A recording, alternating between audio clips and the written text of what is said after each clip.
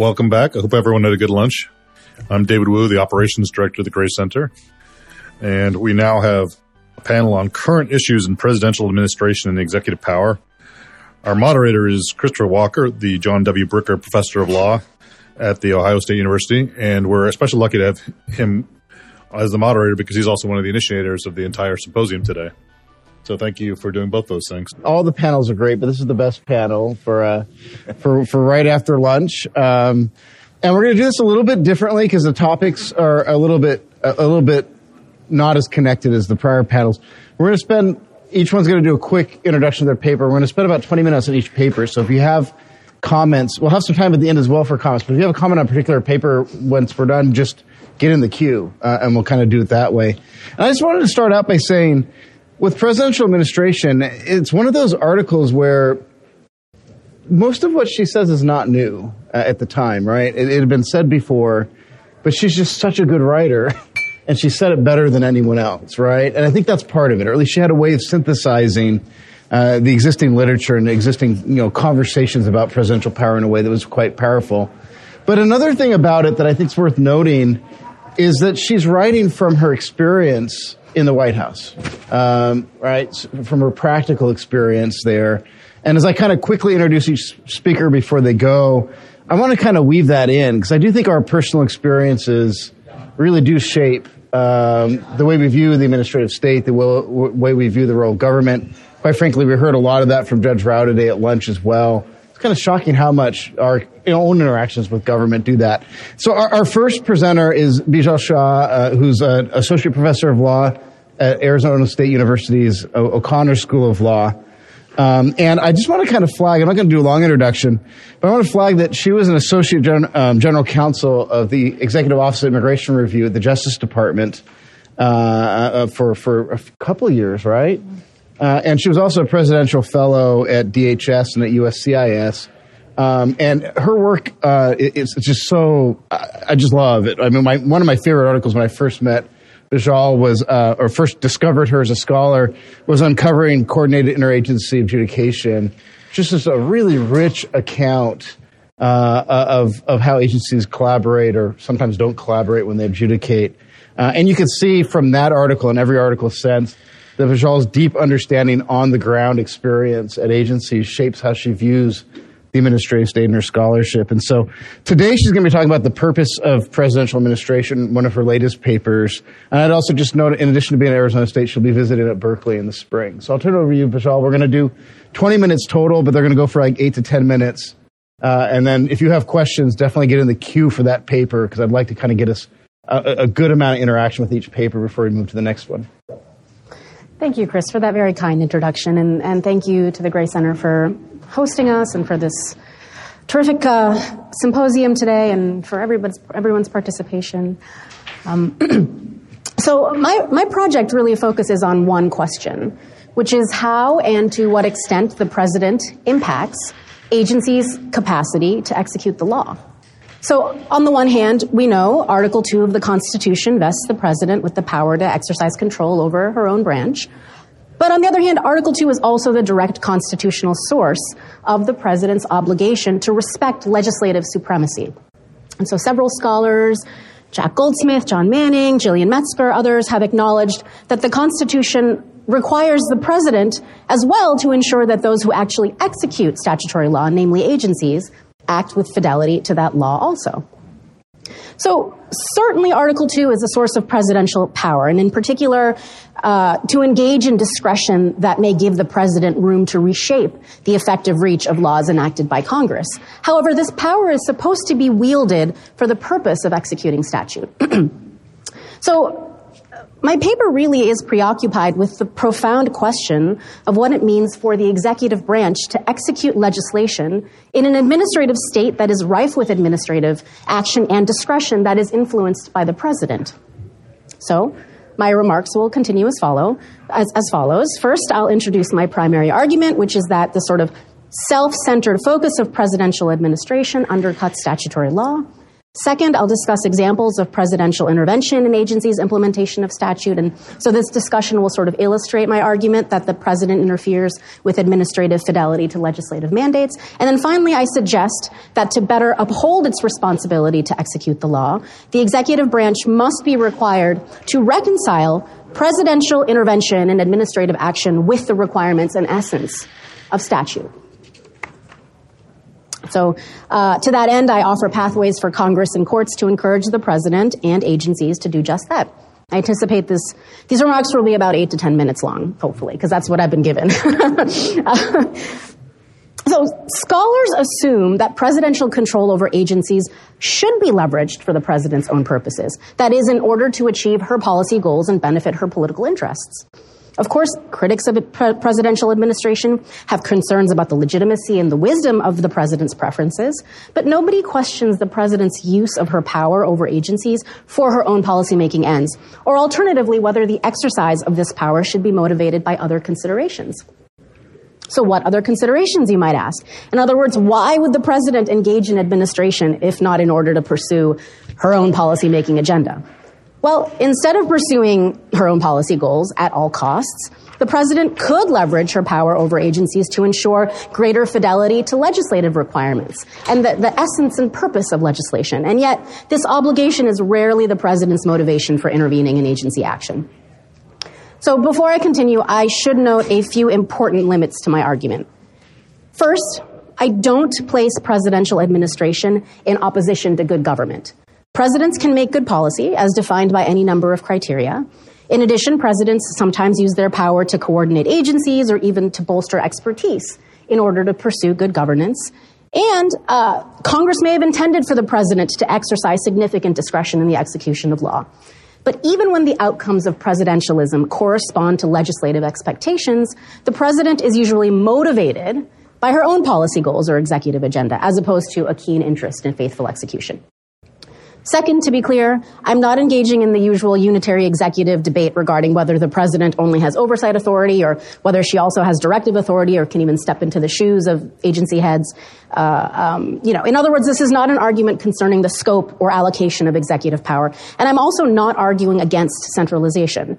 Rather, my concern is with the motivations or incentives that drive presidential administration. In fact, one could imagine a unitary executive theory that emphasizes strong, directive, and expansive presidential control over agencies wielded in order to pursue the execution of the law for the law's own purposes, as opposed to the president's policy aims alone. But as it turns out, that seems not to be the case.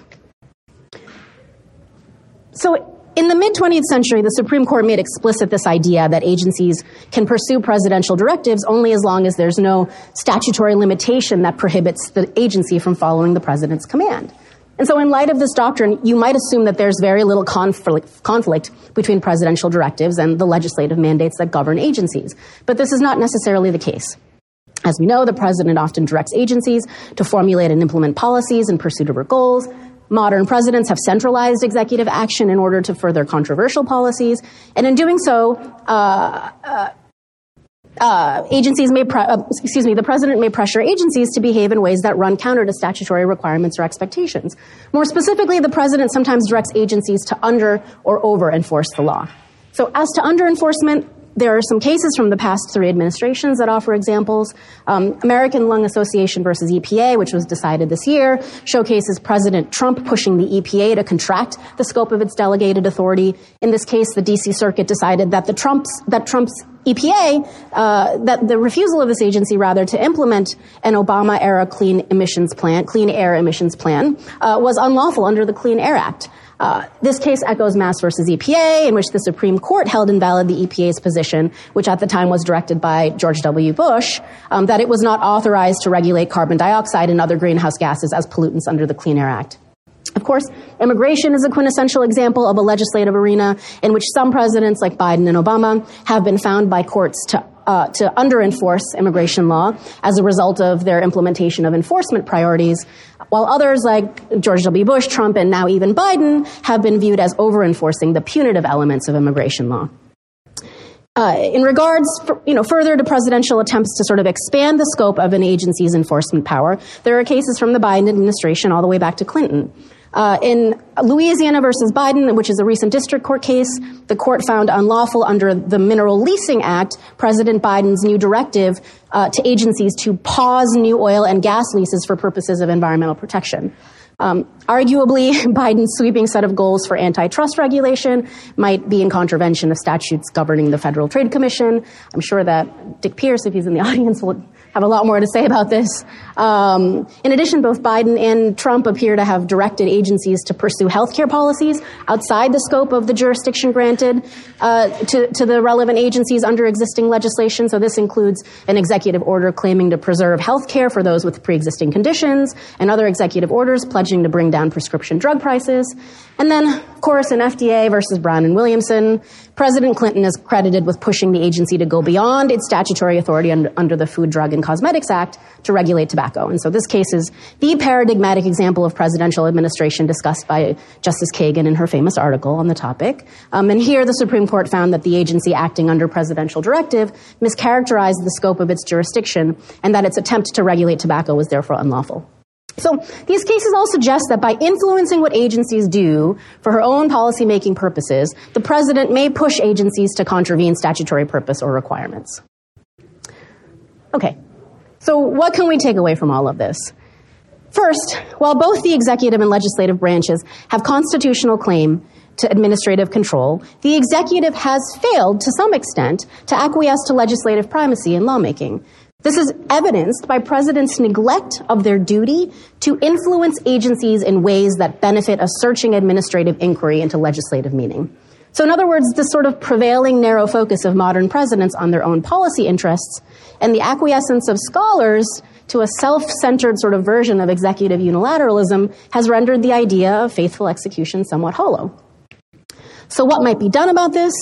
Well, Eric Posner has expressed impatience with separation of powers metaphors and suggested that scholars instead engage in bureaucratic innovation. So I try to do just that. First, I suggest that Congress choose to specify the president's role in legislation. As Vermeil has noted, regulations could be required by statute to implement only certain executive orders or presidential directives. In the past, Congress has passed statutory language allotting a role for executive orders and installing the president or a proxy as the clear leader of multi-agency actions. In one promising example in which the agency promulgated regulations to implement executive orders, these regulations were deemed valid because the president was acting according to powers given to him by the governing statute itself. Second, courts should continue to restrain agencies from altering their statutorily or authorized jurisdiction at the president's direction, just as they did in FDA versus Brown and Williamson and this year in American Lung. Recent controversies that might bring this idea to life include President Trump's attempt to undercut the Pendleton Act with a new Schedule F.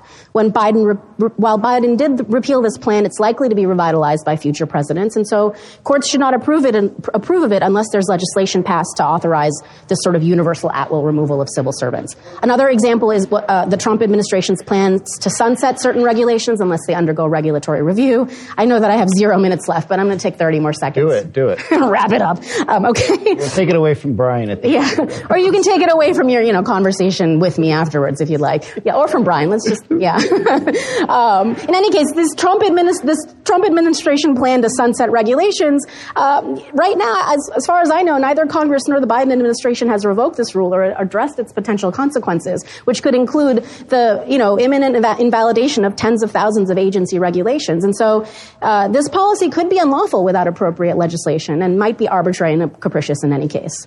All right.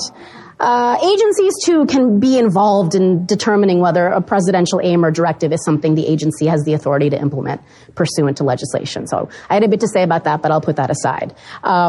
Briefly, Chevron can be used in a manner that discourages agencies from relying heavily on statutory interpretation that favors the president's policy interests in an outsized way. And finally, courts could use the arbitrary and capricious standard to ensure that agencies acting under political pressure nonetheless demonstrate careful consideration of legislative requirements as well. Some have suggested that arbitrary and capricious review can be used in an accountability forcing manner, or at least in the most egregious instances to ensure that agencies are not making up reasons reasons to cover their sort of naked pursuit of the president's agenda. Okay. Well, thank you for listening to that, and I look forward to our conversation. Awesome. Well, this is a really great project, and it's one of those where when I first kind of read it, I think, yeah, the president shouldn't violate the law. We should all agree with that.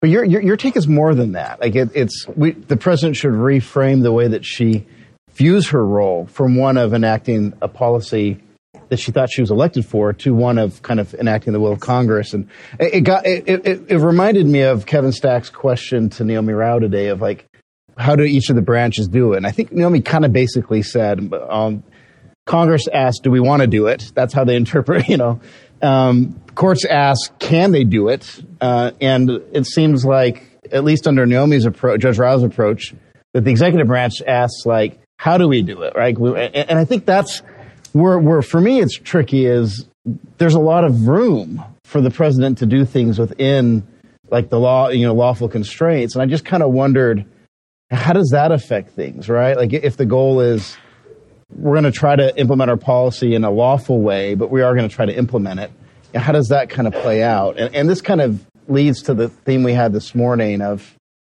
the president is dealing with some really old statutes. Yeah. And the dead hand of Congress is quite alive when it comes to that. And I mean, more as one of the leading experts on like immigration administration, like that's like a classic example of what role you don't see a role for like electoral, like accountability. The president's coming in, wanting to kind of implement a pretty aggressive immigration reform.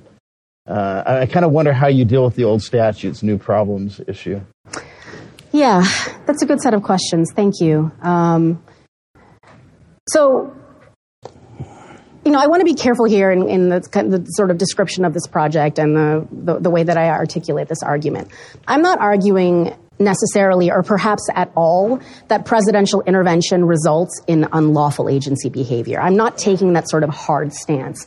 As you said, rather, I'm pushing back against this general sort of zeitgeist prioritizing the president's interests in administration. And so whether or not that leads to sort of an unlawful outcome is somewhat beside the point. Rather, I'm seeking to kind of shape or change the environment in which administrative agencies are sort of acting and the way that the sort of pressures that they face from the administration alter their incentives and motivations for approaching statute and the enforcement of statute as it does. And so I think that there's a lot of components of that. I do think that, it's important in some instances to consider that Congress may have wanted or intended for the significant exercise of discretion. And that if that's the case, if, for instance, Congress intended a high-level judgment to be the kind of leading component in how a statute is enforced, that's fair. But that to get to that point requires analysis, an honest sort of evaluation of the statute, as opposed to the kind of leveraging of that statute in order to pursue a political interest or, a policy-making interest. I mean, in terms of the old statute, new problems question, again, I don't have an answer for each statute that might sort of fall into this category. But I do believe that agencies could spend more time thinking about whether or not grappling with a problem in a certain way nonetheless adheres to the essence or the purpose of a statute. In other words, in these kind of environmental protection cases, for an agency to sort of claim, we can't do this. We can't govern. We can't regulate this particular pollutant or regulate in this manner.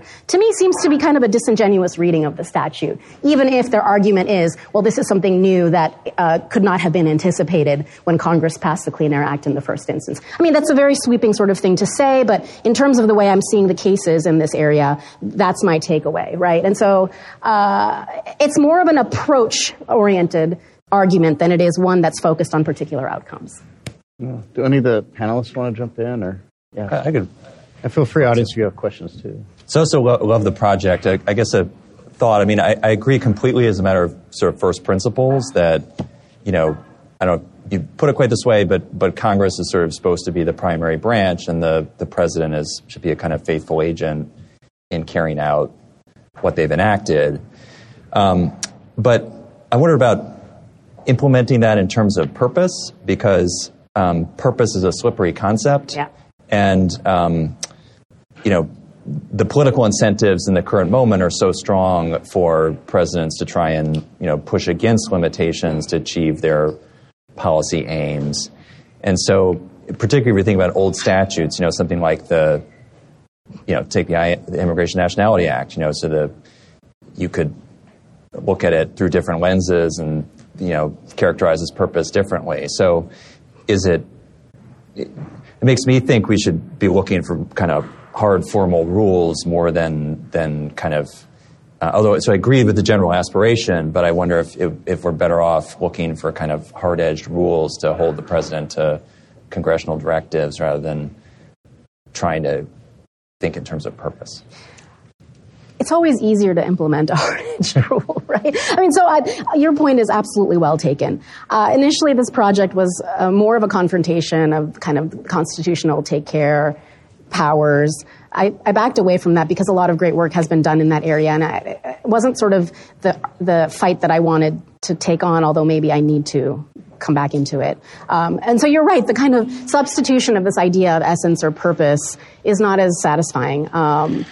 And I struggle with that because what exactly is purpose? Does purpose mean, purposive interpretation? Can textual interpretation kind of speak to purpose? I mean, there's a lot of kind of granular analysis that could go into, filling this out into a much longer paper that I would force you all to read. And so I think.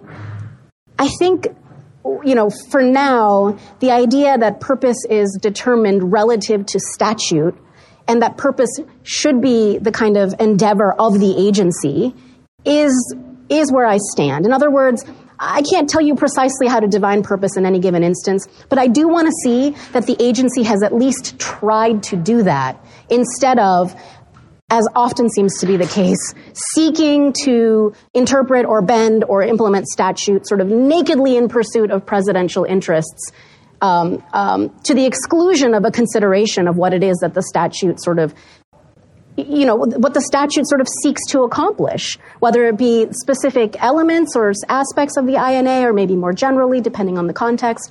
I don't know. I can't come up with any kind of clear rule or standard for you, but it's just this, if we contextualize this in the real world, agencies aren't even paying lip service to the idea that their implementation or their enforcement of statute has anything to do with the statute itself, as opposed to, say, in the immigration context, either the kind of, detention, punitive-oriented interests of the administration, or on the other end, the interest in sort of creating a more humane immigration system in lieu of Congress actually doing something about it. And so, there seems to be room for improvement there in terms of moving away from the president's interest towards the kind of essence of legislation. But I haven't settled on more precise terminology yet, or rules or standards. So thank you. It's a great point, and I'm still thinking about it. Yeah, Brian. Yeah. I was curious. It seems like maybe there are two categories of statutes or vague statutes. One where the vagueness is incidental. It's humans are flawed, and we sometimes can't anticipate everything. And another class of statutes where the vagueness might be deliberate. So I'm thinking here about regulate in the public interest standard. Can we think of those as more of maybe Congress giving the president a green light, not to try to divine the past Congress's purpose, but for that subset of statutes, it's regulate in the public interest, vague by design statutes. Are those an exception to your model? Maybe. So in some instances, vague delegations might suggest that Congress expected or intended or at least expected there to be kind of high-level political decision-making or high-level political determination sort of steering how the legislation is implemented. But in other cases, it might be the case that Congress didn't have the requisite expertise. So the Benzine case kind of comes to mind, right? In that situation, in the public interest, the court determined actually required some kind of technical decision in order to substantiate or in order to render constitutional the delegation in that case, right? And so sometimes this vague terminology suggests that there should be a devolution of power from the president to the administrative agencies and maybe to technocrats and to experts. Not in every instance, but in some cases that might be true. We, and by we I mean the agencies, the government, doesn't know until it looks. And instead of taking vague delegation as an invitation to adhere or to kind of, cave to political interests, why not evaluate that sort of more honestly or sincerely in the first instance to decide? I might have time for... Is there a question or no? Yeah, Adam's got a question. I've got so many thoughts, but I'll jot them all down and send them to you. I'm happy to have them. Thank you. Vishal, just thinking about looking squarely at the executive branch and how we might work out some of the problems you've identified.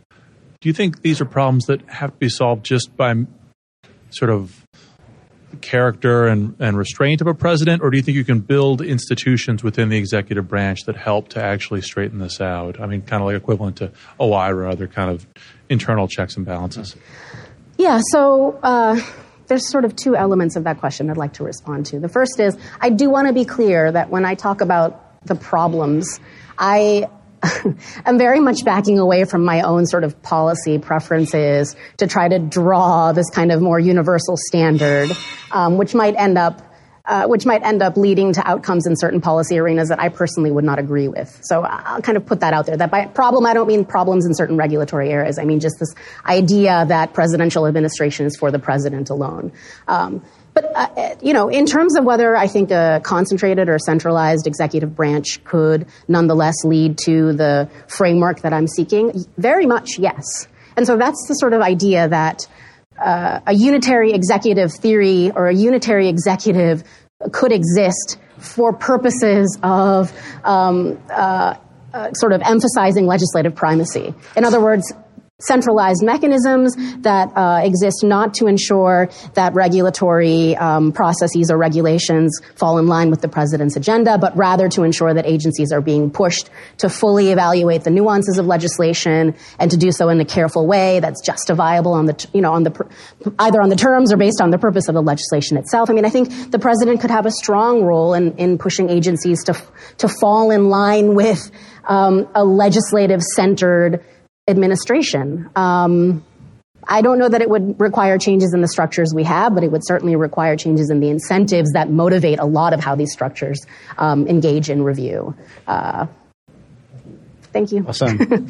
All right. So we're going to, speaking of some type of agency that would be, like, I was thinking of like the Office of Legal Counsel maybe weighing in every time and saying whether the president's doing the right thing. So we're going to turn to someone who spent 3 years in the office. Was that a good transition? No, I tried. To Zach Price, who's a professor of law at UC Hastings College of Law, one of the nation's leading scholars on non-enforcement and discretion.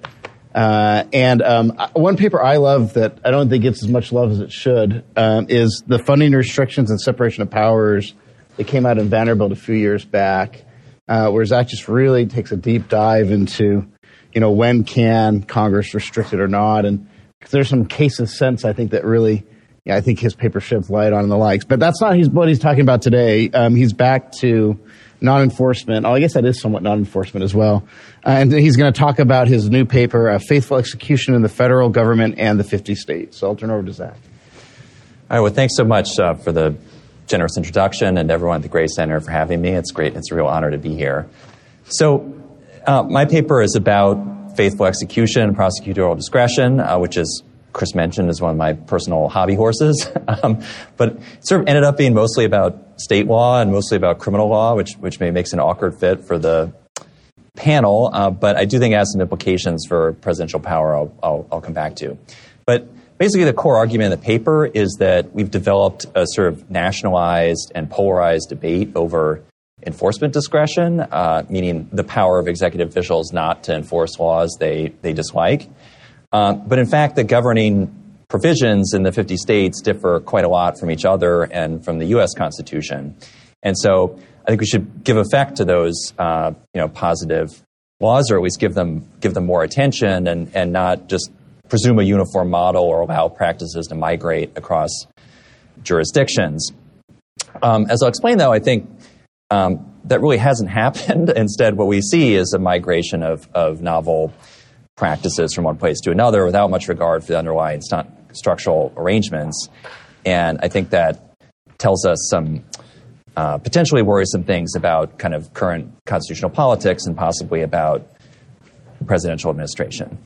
So I have some slides that are very primitive. I don't normally do PowerPoint, and you'll see why shortly. But I thought I'd start with a kind of conceptual account of enforcement discretion as a separation of powers issue, at least the way I kind of think about it.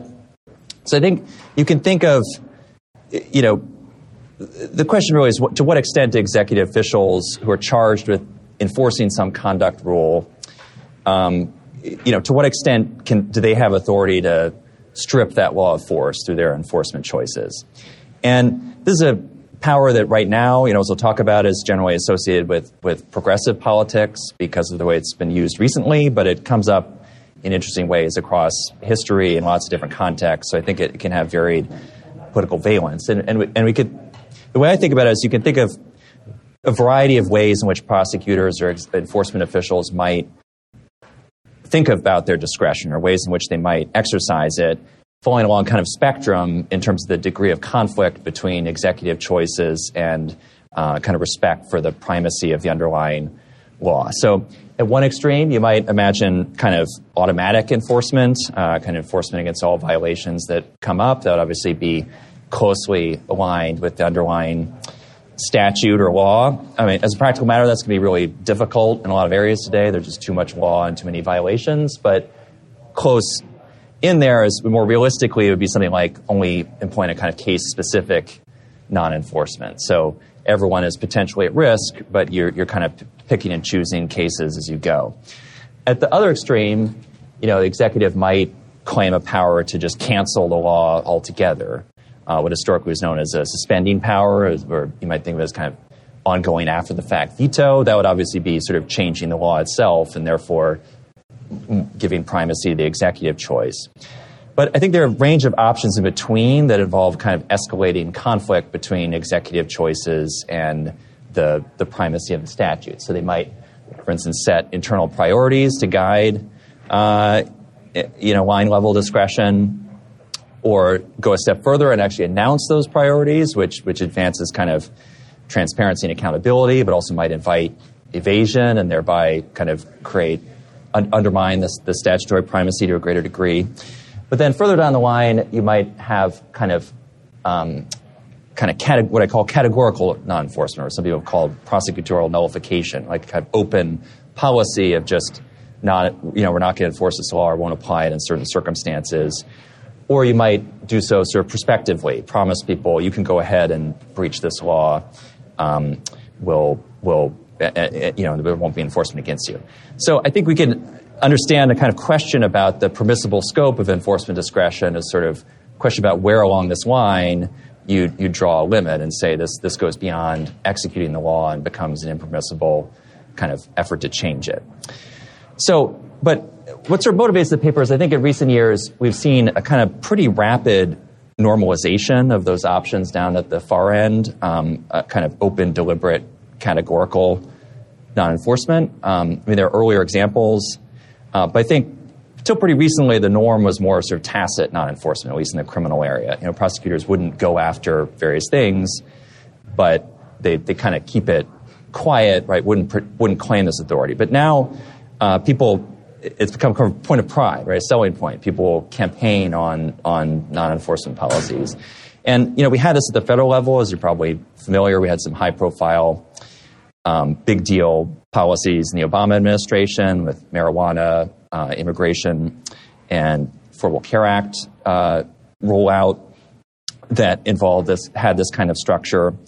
But interestingly, since then, I think the main actions mainly shift to kind of the local level, where one aspect, among many others, of the so-called progressive prosecutor movement has been to embrace this style of non-enforcement. So just as one example, right, the district attorney where I teach in San Francisco, right, is campaigned on not prosecuting a range of offenses, has adopted various other policies, and there are a bunch of examples pretty quickly arising nationwide. Now, you're probably familiar with this debate. There's some really big kind of questions of criminal justice policy in the background motivating these choices. But what I'm trying to do in the paper is get at, what is the formal governing law in the various states actually say about this? And I think it's an important question because a lot of the debate that I've seen has tended to either presume a kind of uniform model of prosecutorial authority or at least a uniform model of sort of local prosecutorial authority. So that's the question I'm trying to answer. So is this sort of categorical non-enforcement lawful? Now, at the federal level, I've written about this in the past, go through it some in the paper. I think generally the answer is no, and I can talk more about that. But I think what's more novel, and maybe I'll turn to, is some examples of the variety in different states. So to frame this discussion, I think it's important to appreciate there's a key difference between the states and the federal government, which is that nearly all the states have locally elected prosecutors. So at least with criminal enforcement, it's to varying degrees, right? There's a locally elected prosecutor charged with enforcing the law. So there's not a unitary executive branch, right? It's divided up. Now, even on that point, right, people draw competing inferences. Some people say, well, the whole point of having a local prosecutor is to enable them to be responsive to local preferences. So that fits this allowing kind of broad non-enforcement. Other people say, well, what's the point of having a statewide legislature if its laws can be stripped of force in different places? But what I think that misses is actually the state laws, at least many of them, directly address this and have a lot of variation. So I'll just give you a few examples. I've got a whole 50-state survey in the paper, but I won't put you to sleep with that. But a couple examples. So Massachusetts, for example, has a clause in its constitution that forbids not only the power of suspending laws, which would be that sort of law cancellation power I mentioned, but also suspending the execution of laws. And, it seems to be, I'm not sure what a suspension and execution of the law would be if it's not getting at that sort of categorical open non-enforcement. I mean, that seems like a suspension of the execution of the law. So there are a couple other states that have that, not too many, but several. Another interesting example is actually California, which has a provision, interestingly it was adopted by ballot proposition, advocated by then local district attorney Earl Warren, that imposed a duty on the statewide attorney general to ensure uniform and adequate enforcement of state laws and to supplant local district, to kind of fill in the role of the local district attorney when that's not happening. So that might mean that the local DA can do whatever they want unless and until the attorney general acts, but it again seems sort of designed not to allow kind of categorical disregard for statewide laws in particular places. So those are some examples on that end of things. And there are a bunch of kind of intermediate cases. But to turn over at the other end, there are a number of states that much more specifically insulate local choices from any sort of override. So Pennsylvania, for example, requires the Attorney General to go to court and establish an abuse of discretion to supplant local DA's choices. So that seems to designed to give greater degree of autonomy to the local DA. And then there are some states that just completely forbid, and there's no statewide official with authority to override local choices. So here's a quote from the Mississippi Supreme Court saying that there's a kind of constitutional independence of the local DA that basically no one can touch. So again, that might not mean that what's contemplated is local categorical non-enforcement, but at the very least it gives the local DA the autonomy to do that, and no one else can really countermand it. So my point is there's this degree of variation in these laws that I think we should pay attention to, just as a matter of kind of state constitutionalism. But I think it's interesting that we haven't. And one thing about it is that variation doesn't really track any kind of tidy current partisan geography.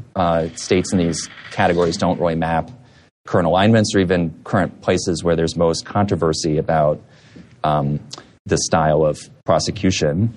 So it really seems like kind of political considerations, policy preferences have really driven institutional behavior more than these underlying laws. And I think that raises two general points just to close worth highlighting. One is it suggests a kind of weak enforcement of state constitutional law and organizational statutes. And that might not be bad. I mean, maybe there are good policy reasons why prosecutors of this style are getting elected. And so maybe that flexibility is desirable. But if we start to see at the state level the kind of political conflict we see at the federal level, right? One of the goals of constitutionalism is to provide some ground rules about who decides what.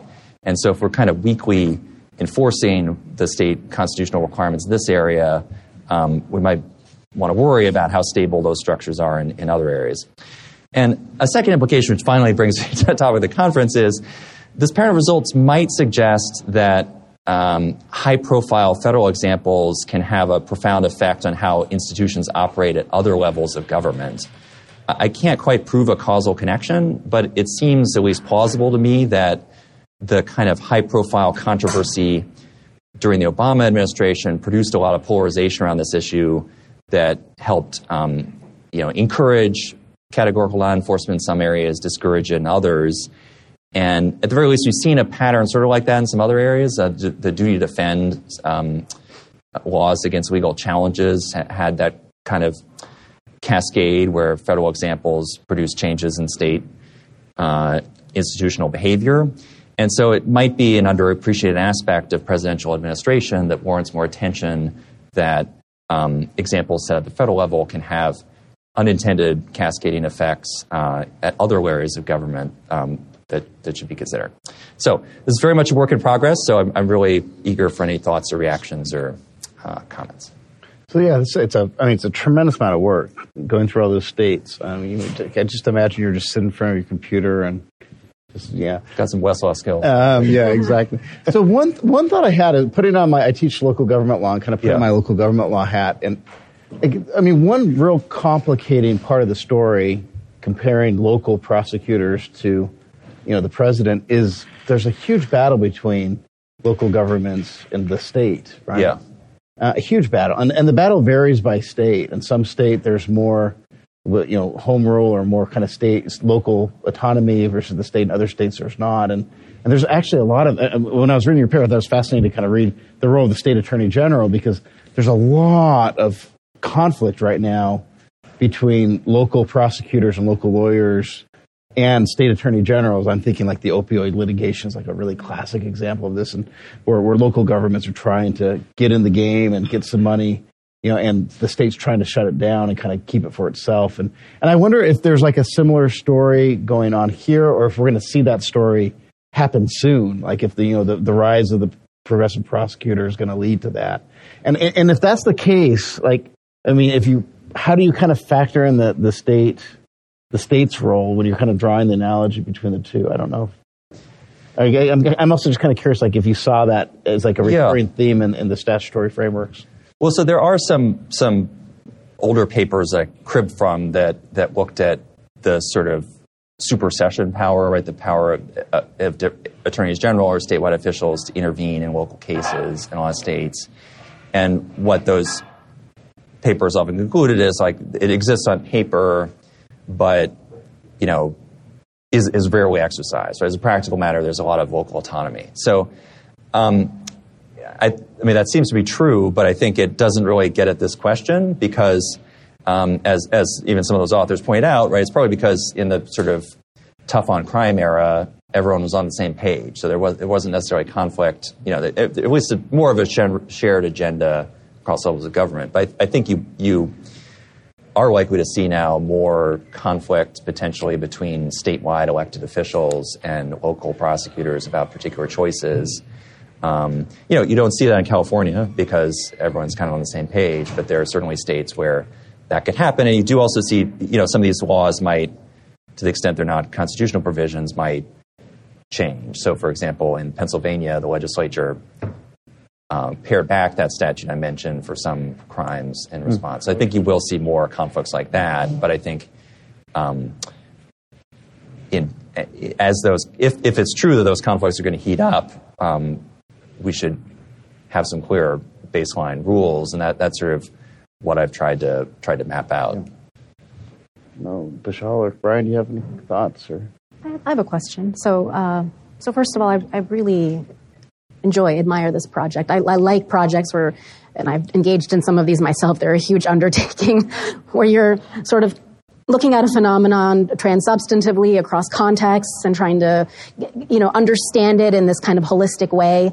I think one of the challenges of doing that is sort of having clearly differentiated categories and reconciling the different elements or the different kind of influences that lead to this similar phenomenon in these various contexts. And so I really just had some questions about, about how you, the similarities and the differences that you found in various contexts. And so, prosecutorial discretion, although the terminology is the same and maybe even some of the mechanisms are the same, they have kind of different implications for the civil versus the criminal context, right? And so I was thinking about, do the justifications for discretion in those two contexts differ, whether it be resource-oriented, access to justice or justice enabling, should they be weighed differently? Should we understand the sort of power and the incentives underlying discretion in those contexts differently? For instance, in the civil context and maybe even at the federal level, there's this understanding that the executive branch engages in prosecutorial discretion as a direct as a manifestation of constitutional power to take care, right? And so there's a tension there, but that's the purpose. Do these things look different at the state and local level, maybe in the criminal versus civil context? And a different question, but yet one also about categorization, that sort of spectrum that you laid out. Yeah. I wondered, there seems to be a fair amount of overlap between the two ends of the spectrum. In other words, case-specific determinations, which you suggest are more statute-focused, often come as a result of categorical non-enforcement requirements, right? And so the president, for instance, might say in immigration, X, Y, and Z situations are those in which we don't want to pursue enforcement, but to actually apply those directives requires a very specific case-by-case determination. And so how do you distinguish between those categories in the real world when, in fact, there might be a fair amount of overlap? And so this may be just a question of organization or clarifying, but these are some things that popped to head. Yeah, no, those are great points. So, civil versus criminal, I think at the federal level, there's actually not a good structural constitutional reason to distinguish between the two. There's it's the same provisions, the faithful execution clause, vesting clause, and, then the function of separation of powers. So I think as a matter of kind of structural analysis at the federal level, criminal law might be the most compelling circumstance where we want some kind of safety valve and enforcement, but I think the underlying constitutional structure is the same. And so there's a clear parallel. At the state level, it may be different. That's a good point that I should think more about.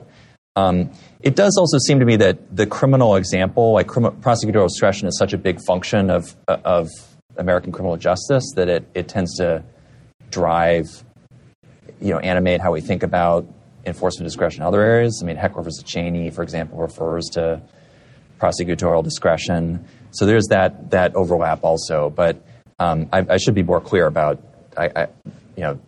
goes beyond the scope here to think about what enforcement discretion in other areas looks like in the state. And anyway, so that point is well taken. On the spectrum, that it's certainly true that the lines can be blurry. I guess the key point, at least at the federal level, that I would defend is I think there is So I think that the separation of powers implies properly a kind of case-specific discretion, but not really much more than that.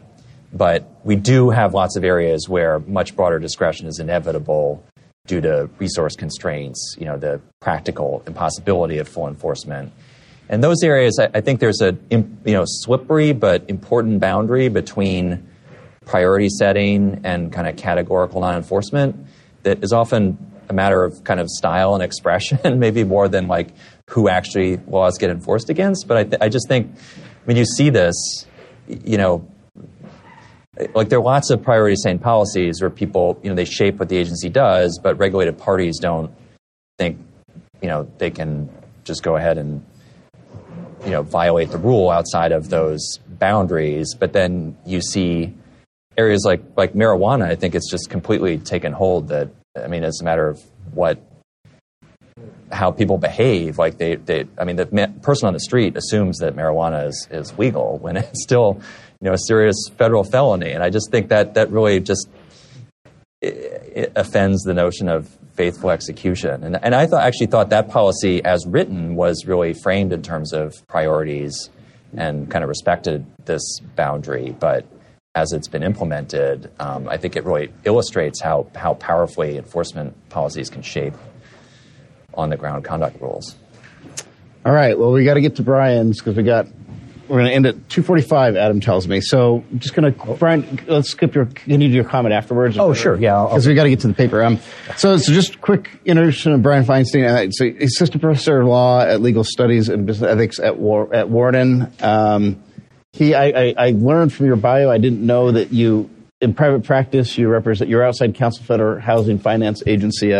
Agency Aaron Nilsson and I unsuccessfully defended the constitutionality of this year, so that was kind of a sore point. But he's a really versatile scholar and lots of empirical work, great theory, great doctrine. The stuff I first learned when I ran into Brian's work was all on Congress. His paper on WashU and an Administrative Law Review on Congress and Administrative State just really, I think, kind of upped the game for us that look at the interaction between Congress and the administrative state. And today he's going to be presenting a paper called Divided Agencies that he's co-authored with Abby Wood, who's a law professor at USC. So I'll turn over to Brian. Well, thanks so much, Chris, for that very generous introduction. And had Abby known that you'd be giving so kind and generous introductions, I'm sure she would have flown here from California for that. So thank you. So I'll start by observing, I guess, if not a split in the literature on political control over agencies, at least a developing hairline fracture or maybe something more. So you have Justice Kagan's view, which I think is fair to say is the dominant view over the past 20 years, which places the president at the center of the administrative state. For Kagan, that's not only a descriptive statement, it's a normative claim as well. She sees presidential administration as democratically accountable and more efficient than its alternatives. There's a second group of scholars, and I guess I'll refer you to Ash's presentation on this morning. The second group, which examines really is in some tension with Kagan's view. It examines the inner workings of agencies and argues that the president, through her appointees, is just one of many competing actors within agencies. And I think Kevin's work on internal administrative law, looking at these kind of internal legal constraints, I would lump with that work as well. So rather than seeing presidential direction, this group sees complex power dynamics among presidential appointees, civil servants, and others. Bijal's work has advanced this literature quite a bit. And these power dynamics have really even entered the public consciousness with talk of, quote-unquote, a bureaucratic resistance or a deep state really dominating conversations beyond the academy over the past 5 years. So Abby Wood and I wanted to dig a little deeper and into this second strand, this internal design of agency strand, and examine when agencies are divided. So when you have conservative appointees and liberal civil servants, or vice versa, what are the implications of that? What are the consequences of that for policymaking? The presidential administration account suggests not much because the president, so the literature claims, and her appointees, not civil servants, are the pivotal actors, according to a strong version of that literature. And then scholars examining these intra-agency dynamics presumably would say that there is a difference, that agencies where the appointees and civil servants are of a similar mind are going to behave very differently from what we term these divided agencies. So that's the claim, but the literature really hasn't empirically examined that question, and that's where we hope to contribute. So to answer the question, we first get a measure of the political views of appointees and civil servants, and then we use that measure to identify these divided agencies. And then we observe whether divided agencies behave differently in important respects concerning rulemaking. So before I get into the principal findings, I want to say a word about these this measure, which I think is the first attempt to determine the relative ideological position of appointees and civil servants across agencies and time. So we use scores that were developed by political scientist Adam Bonica.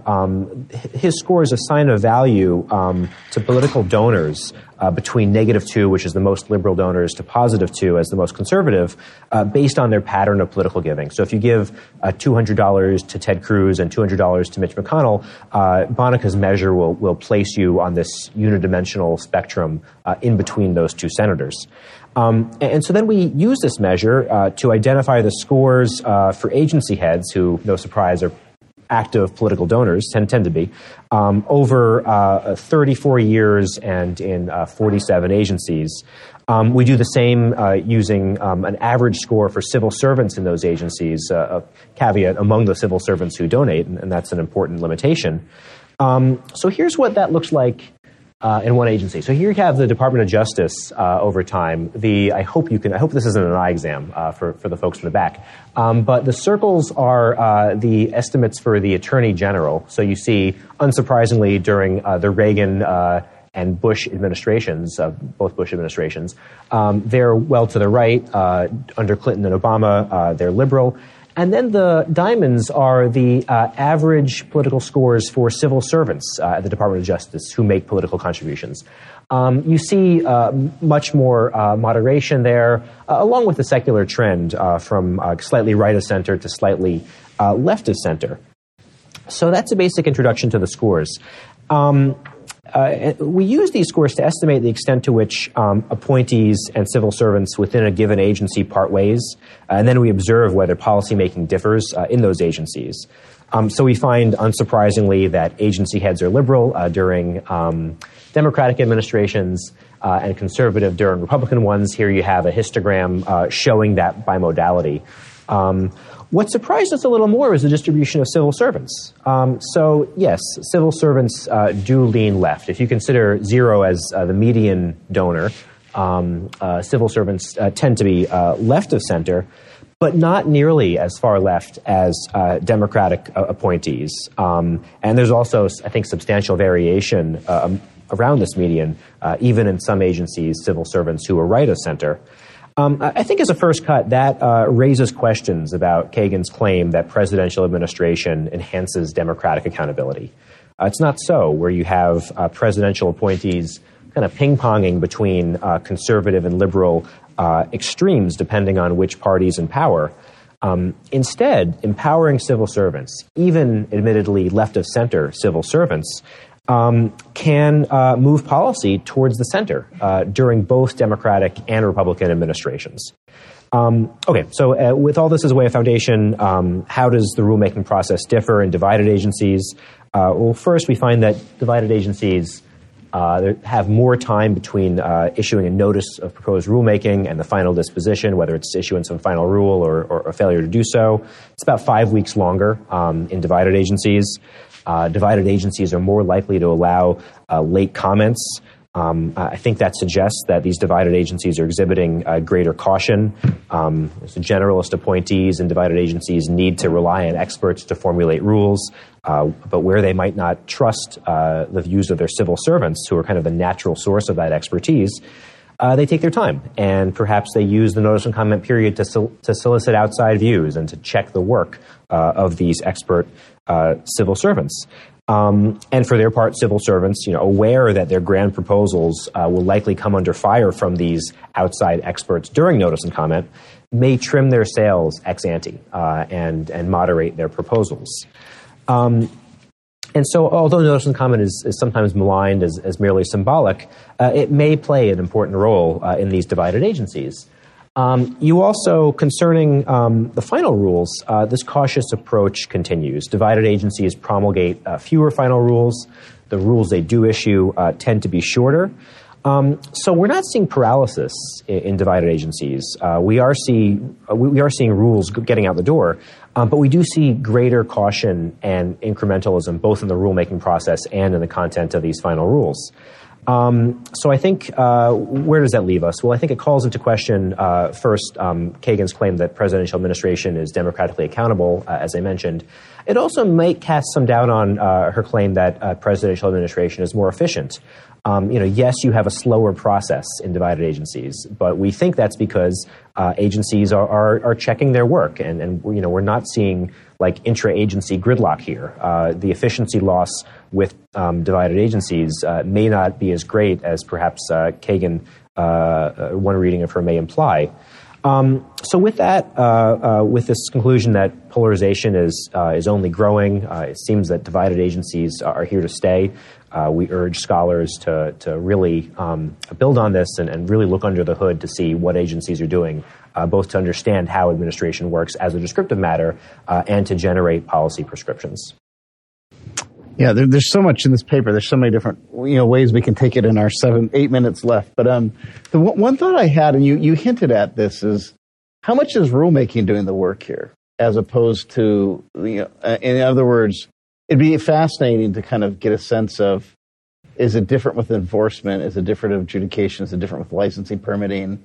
Is this just something that's unique to rulemaking? And if so, like every administrative law professor is going to be like, great, we all love rulemaking. It's, as opposed to these other kind of more shadowy agency approaches. I don't know. Obviously, your data set doesn't kind of shed any light on that, but I kind of wondered if you had any thoughts on whether rulemaking is really doing the work here. It's a great question, and I think part of that, as you alluded to, shows the limitations of empirical work. Abby and I are hunting where the ducks are, and there is so much great data on the rulemaking process. And as you mentioned, adjudications can be shadowy, even where we see the outcome. How do you code the language in a given decision? I don't see a reason why other agency functions like adjudication and licensing would differ, but I'm hesitant to say more because we just don't have that information. You don't think enforcement would? I mean, that seems like an obvious one where you might see more politics involved, or maybe. Yeah. So the notion that appointees would be more likely to exert their, we certainly have seen that with the CFPB for sure. I mean, Mulvaney pulled back significantly on significantly on rulemaking. But enforcement, it seems, continued apace during his years. It's hard to say. I mean, to the extent that enforcements are conducted, like in the banking agencies, these are kind of on the ground banking supervisors who are doing this work. It's very hard for a political appointee to exert oversight over that agent, somebody who's really in it in the bank. Maybe it's, I guess I'm punting in a different way now, but it might differ by agency in terms of just how much room for slack there is, how hard it is for the agency head to monitor the on the ground bureaucrats. Zach or Vishal, do you have thoughts? I was curious to hear more about you mentioned the limitations, but maybe you could say something about, first of all, how many staff make political contributions, and it also might, in that discussion, right, you find a lot of effects with rulemaking, but maybe it's people in other functions who are donating. So, the results seem compelling, but I just wondered about the limitations of the measure. Yeah, and that's important to flag. So around 5% of civil servants donate, which is low. It's actually in line with the general population. Those folks tend to be concentrated in D.C., so about 80% of the civil servants who donate are based in the DMV area. I think around half, maybe, or fewer than half of civil servants nationwide are based in D.C. So it's a D.C.-focused group that's donating. Given that in order to be in this measure, you need to make at least 2 contributions of $200 each. Over a 2-year cycle, lots of twos there. I think it's going to be skewed towards upper income civil servants who, again, are more likely to be rule writers. The measure is correlated with other measures of civil servant ideology. So there's this great survey by David Lewis and Josh Clinton of kind of think tankers. Maybe some of you have participated in this, and they look at the perceived political slant of agencies at a static point in 2007. And our 2007 scores are pretty similar to what they find. So it's an imperfect measure, but I do have confidence that it's valid in some ways. Do others have questions or on this paper or the others? We've got about 5 minutes left. Yeah, let's do. 3-5 papers, particularly if it's going from the center to the moment, are non-enforcement, categorical non-enforcement. Two notable cases come up. One, let's be honest right now, the abortion law in Texas brought forth in that way because several district attorneys declared that they would not enforce those laws on abortion. They will overturn, and those laws will come back into force. So, I mean, what is your sense of how that is supposed to affect this? And if you have time, I wonder what your reflections are on Mr. Obama's consistency would not enforce the president. I wonder how your reflections, how you think about that one. Sure. Well, so on Texas, as far as I can tell, is one of the states with really strong autonomy for local prosecutors. So that might be why I hadn't really thought about that. But,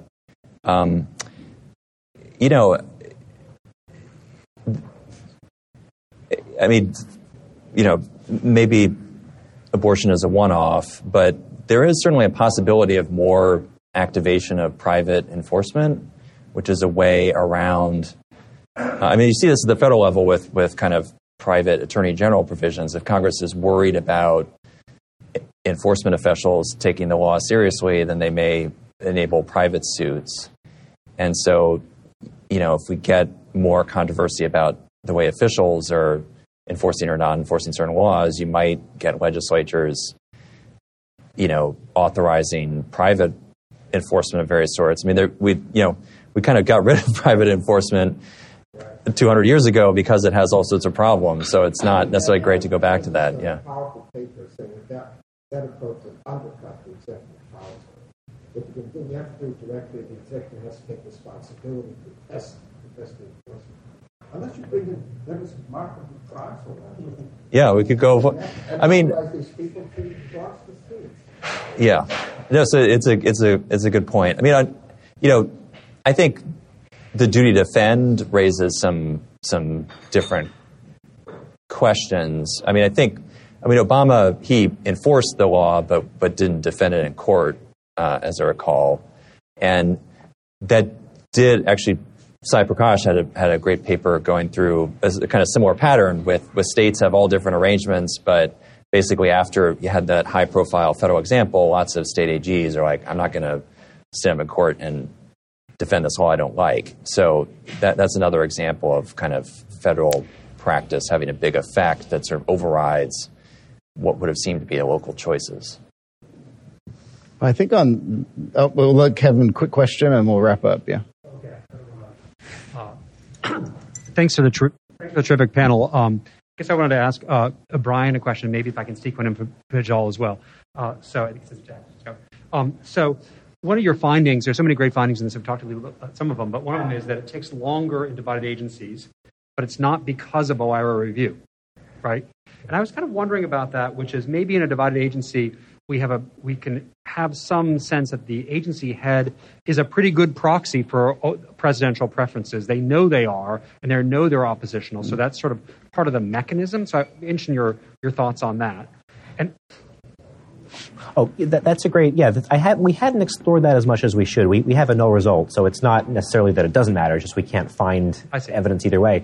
I think you're right. I was so surprised to see that bimodality among appointees. Really, you really do see agency heads tracking the president's views, and very little variance there. So one could see, to the extent the OIRA administrator also is a good proxy for the president, that maybe that's it. It's already fleshed out at that stage. I think the next step is to talk to folks who are involved in OIRA. I had a great conversation with Kristen Hickman last night, mentioning how, and she mentioned how OIRA is involved in the rule making process, even before their formal stage begins, even before the agency reports it to OIRA. So it may be that our measure, which is just looking at our clock starts once it's reported, that may be imperfect there. And can I ask a question? Yeah, just real quick. Yeah, yep. I guess one thought I had, which is, what's the hook for purposes? And I feel like arbitrariness review can give you more of that, which is one demand of arbitrariness review is you have to have a reasonable understanding of the purposes of the statute, right? And so I think that helps you build in, it can provide a lever for building in why the agency, why that's part of their duty. In fact, it's also part of the judicially enforced duty. So I kind of feel like that might allow, it's not quite a bootstrap, but it's a lever to sort of focus implementers on purposes. I think it's a great piece of feedback, and I'll just say thank you, Kevin, for it. I'd say thank you to the panel. These 3 terrific papers, they're all on the Gray Center website, so you can go read them, provide feedback by email afterwards. But thanks so much for doing the great work.